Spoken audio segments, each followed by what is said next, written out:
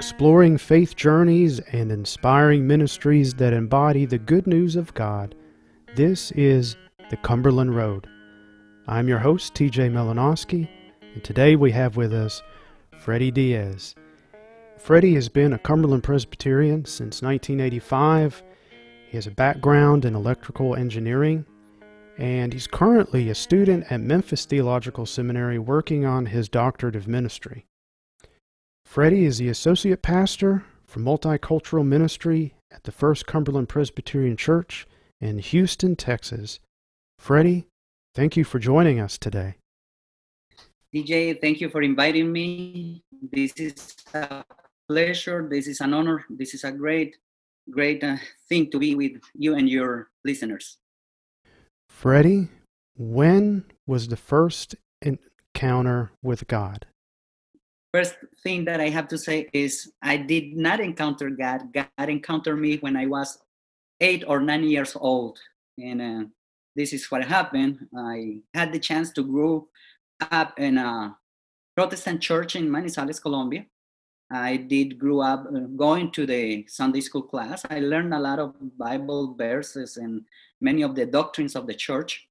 But when my dad and my mom got to a nasty separation, they got divorced. It was awful for the whole family. So my mom got the custody of my sister and me. But as she didn't have a job to support us, she split us between the two of her sisters. So I went to one of her sisters, and my sister went to one of them. And going on the road to my aunt's, something happened. I feel terribly bad. I felt like I was not worthy, and I was crying. It was horrible for me because I feel guilty of my mom and my dad's separation. It was kind of hard on me on that time. And on the road, I could experience the voice of God coming to me, and it was through a Bible verse. And the Bible verse was the Psalm 27, verse 10. Even if my mother and my father left me or they abandoned me, Yahweh, God, will pick me up. So that was the Bible verse that came to my spirit and to my ears in that moment. And I could listen to that Bible verse like it was the voice of God for me. So the first encounter that I have with God was at 8 years old, when I was 8 years old. Wow. How have your perceptions changed since you are now a person of faith through Jesus Christ? One of the things that changed in my mind is that I was not alone. I was not the one to blame for my mom's and my dad's separation, but also I knew that I was a son of God. One of the children of God. So it changed my perspective because God was my father and my mother from that moment on. So I started to see the things from a heavenly perspective. And I was not conscious of all the implications of that, but I felt protected. I felt that I have provision from God. And it was clear for me. I was not the perfect child. Of course, I did have many of the things that I shouldn't have at that moment. I fought a lot with my sister, but my perception that God was my father and my mother. So he took care of me, and he did. He really did, because we went through difficult times. As I told you, my mom didn't have a job, so she had to work from early in the morning to late at night, and many things could happen to children that are just led at their own devices. And God protected us from many dangers and many bad people. And I am what I am right now because God was my father and my mom during those times. So the only thing that I have to say is God is my father and my mom. Wonderful. What is it about God that keeps you coming back and identifying as a Christian? I think that the most important thing that I have learned over these 48 years, 49 years of age, is that being a Christian is more than raising their one's hand and say, I accept Jesus Christ. It's a relationship. And it is not a relationship of just one moment. It's a relationship that is built during the whole time of the person. And it is a relationship that brings surprises. It's not monotonous. It's something different every day. So when I am thinking of a Christian, I'm thinking of that person that is having a continuous, ongoing relationship with Jesus Christ. So it's more than raising their hand or saying the sinner's prayer. It's something that goes beyond, and it endures forever. That's my perception. That's what I can say right now. You're right. A relationship with God, and it's a journey, an ongoing journey of commitment. And I like how you worded it, has surprises as well. Where are some of the places God has taken you in this relationship? I can say that when I was young, I had dreams, and they were dreams of being famous. I had dreams of being powerful, and I didn't have this kind of American dream. So in the place that I am right now, in the United States of America, it was not my American dream that brought me to this country. Yeah. What I know is that God has brought me to this country in several steps. So one of the things that I remember is that I had a dream when I was 12 years old. And that dream, I dreamt of me preaching to a bunch of young people in different tongues. And that time I just woke up and say, Mom, guess what? I had a dream. I'm going to be famous, a famous preacher. And she said, we'll see. And 6 years after that dream, I have another dream. And that dream, I dreamt of preaching to another bunch of young people. And then I woke up and went directly to my mom and said, Mom, guess what? I'm going to be powerful because I was speaking in tongues to other young people. And she said, we'll see. But, several stations, my encounters with God, I wanted to be rich. I wanted to be famous. But I never dreamt of coming to the United States. It was God's dreams for me and for my family. And it was very particular because I have been in those places and the encounter with God that it is amazing what He has done in my life. What God has in store for you is very different. It's surprising. It is relevant. It's something that is going to fill your spirit up, and you are not going to feel delusion, or you are going to feel the whole presence of God driving your life. Usually it's bigger than we anticipate anyway, or we could dream anyway. That's what happened to me, and God's dreams for me were bigger than the ones that I had.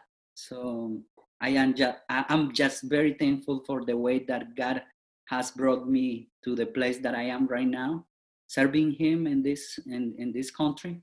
It's a great privilege. I feel that I am a privileged one. I am a blessed one. When somebody asks me, hey, how are you? And I say, I am blessed, and I am with a good company, that is you. So people know that I am happy because God has given me much, much more of what I expected. Freddie, how did you go from an 9-year-old boy who hears God speaking through a psalm to a calling to ministry, a calling to the word and the sacraments? It's a very interesting journey because in the time that I had the first dream that I thought that I was about to be famous, I also consulted with my uncle. He was a Baptist preacher. And I say, Uncle, I just feel like God is calling me to be a preacher. And he said, I recommend you, I suggest you to go first to university, do some career, do something with your life first. And if the calling of God is very hard on you and you feel that is very strong in you, you can go and prepare yourself to the ministry. So I took his advice, and after going through high school, I wanted to go to university, and it was very important for me to have that kind of preparation. I got a scholarship for the School of Engineering and the National University of Colombia. So I went there and I studied engineering. And after studying engineering, in the middle of the of the studies, I just got married with Reverend Dr. Gloria Villa. And still the calling of God was strong on me. When I finished my preparation in university, both of us decided to go to seminary and do our magisters, and we did study there together for 4 years, preparing for ministry. So it was kind of interesting because I followed the advice of my uncle, and it was very interesting because after studying and doing engineering, the call of God was strong on me. I couldn't reject it. I couldn't. It was like a fire inside of me. So that was the way that I came to be in the process of ordination with Andes Presbytery in Colombia. What other people have had a great impact on your journey of faith? I have to acknowledge and I have to recognize that Reverend Dr. Gloria Villaria has not only been the woman of my life, but she has been a great influence. She has helped me to shape my mind in a different way. I am the kind of man that I am right now because of her. So I have to acknowledge that I have not made myself, but God gave me this wonderful woman by my side. And is a wonderful pastor, is a wonderful counselor, she's a wonderful woman. It is pretty. So she has everything that God knew that I needed. I hope Gloria takes the time to listen to this episode of the Cumberland Road. She will, for sure she will. And by the way, she's one of my greatest, and I'm going to say it in a positive way, one of my greatest critics. Mm-hmm. And she is going to say, you have to say this in this way next time, and she will give me some good advice. She's great. She's great. Freddie, share with us your ministry that you're involved in now and how you understand God working through you. Now, at the beginning, when I was hired to be the associate pastor for multicultural ministries in the Houston church, we were doing a great job. It was wonderful because we had several nationalities represented in the church. We have Chinese people, Russian people, we have people from Europe, from Africa. So it was like 17 nationalities represented in the church at that time. It was in 2013. So I was like the kind of liaison for all these kind of nationalities and cultures gathering together in the church. It was awesome in that time. I was doing my job, and also I was teaching some English as a second language for all those newcomers to the church and to the country. As you know, Houston is a very multicultural place, and we have people from all over the world because of the gas industry, the oil industry. So the people had a good representation of what was the diversity in Houston. So I started doing that ministry, and over time the vision of the church was shifting, and we were having a lot of people, Spanish-speaking people, that they wanted to worship with us in Spanish. We want to have this Latino worship service, and of course, God was guiding us through that journey as well. And we decided to start a new Latino worship service 1.5 years ago. We have done that, and God has been graceful and merciful, and He has been generous with us. He has brought people to the Latino worship service. And after the pandemic, we have people. But now that we are in the midst of the pandemic and we went through the virtual Latino worship service, we have had new subscribers to our worship service, and we have had an increase in viewers in the worship service. So what we have seen is that God has been guiding us through all the process of ministering in the church. And of course, we are very glad, we are very happy just serving the Lord through all this media, and in person and virtually as well. So it has been an interesting process. Wonderful, wonderful. Freddie, where do you think God is leading you now? I asked God that like 1 week ago, and I asked, can we fall back from virtual worship services? And he said, no way. So one of the things that we are to do in the future is keep introducing the kingdom of God in the cyberspace, bringing the kingdom of God to all those people who are immersed in the virtual world. And that is a great thing, because I believe that the kingdom of God is going to permeate every instance, every dimension of the world and of the universe that God has created. So God is going to flood with his presence every space in the universe. So that I feel like God is guiding us, not only me, but many other people to go and invade all those spaces in the name of God and conquer there. Freddie, where do you see God working in the world today? In the world today, I think this pandemic is, I'm not saying that God did it intentionally, but it's bringing us a chance and an opportunity to present the last word from God. And the last word from God is resurrection. So even pandemic is not the last word. Death is not the last word. Resurrection and the hope of resurrection is the last word. So I think God is bringing us to remember that he's powerful enough, even if there is death surrounding us, even if we are walking through the valley of death, God is powerful enough to resurrect and to vindicate those who have been in those places. So God is doing a new creation in this moment. He's creating something new. Many people is afraid, something is happening, our nest is destroying. But the way that I see it is God is doing a new creation, and is bringing us to this new creation, and we are part of this new creation. And as we are new creatures, we are the ones to bring this new creation to the whole world. So I think that is the way that God is bringing us today. All right. Thank you. Freddie, what ideas, dreams, or aspirations do you have for the church? Some people is just saying to us, no, the traditional churches are dying. We are just getting less people. We are just in the way of fading and decaying. As I already told you, I think the Cumberland Presbyterian Church is transforming.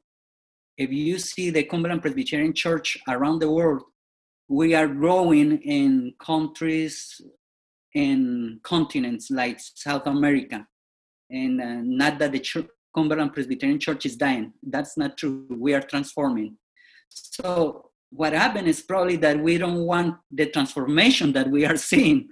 We don't like to see Latin Americans in our church, probably, but it's the way that God is transforming our Cumberland Presbyterian Church. I am very honored and I am very pleased to know that we have churches in Brazil, Latin American people, that our churches in Colombia are growing, and that is very important. So Cumberland Presbyterian Church is not dying, it's just transforming, it's going into another phase. It's becoming not only global, but multicultural, international.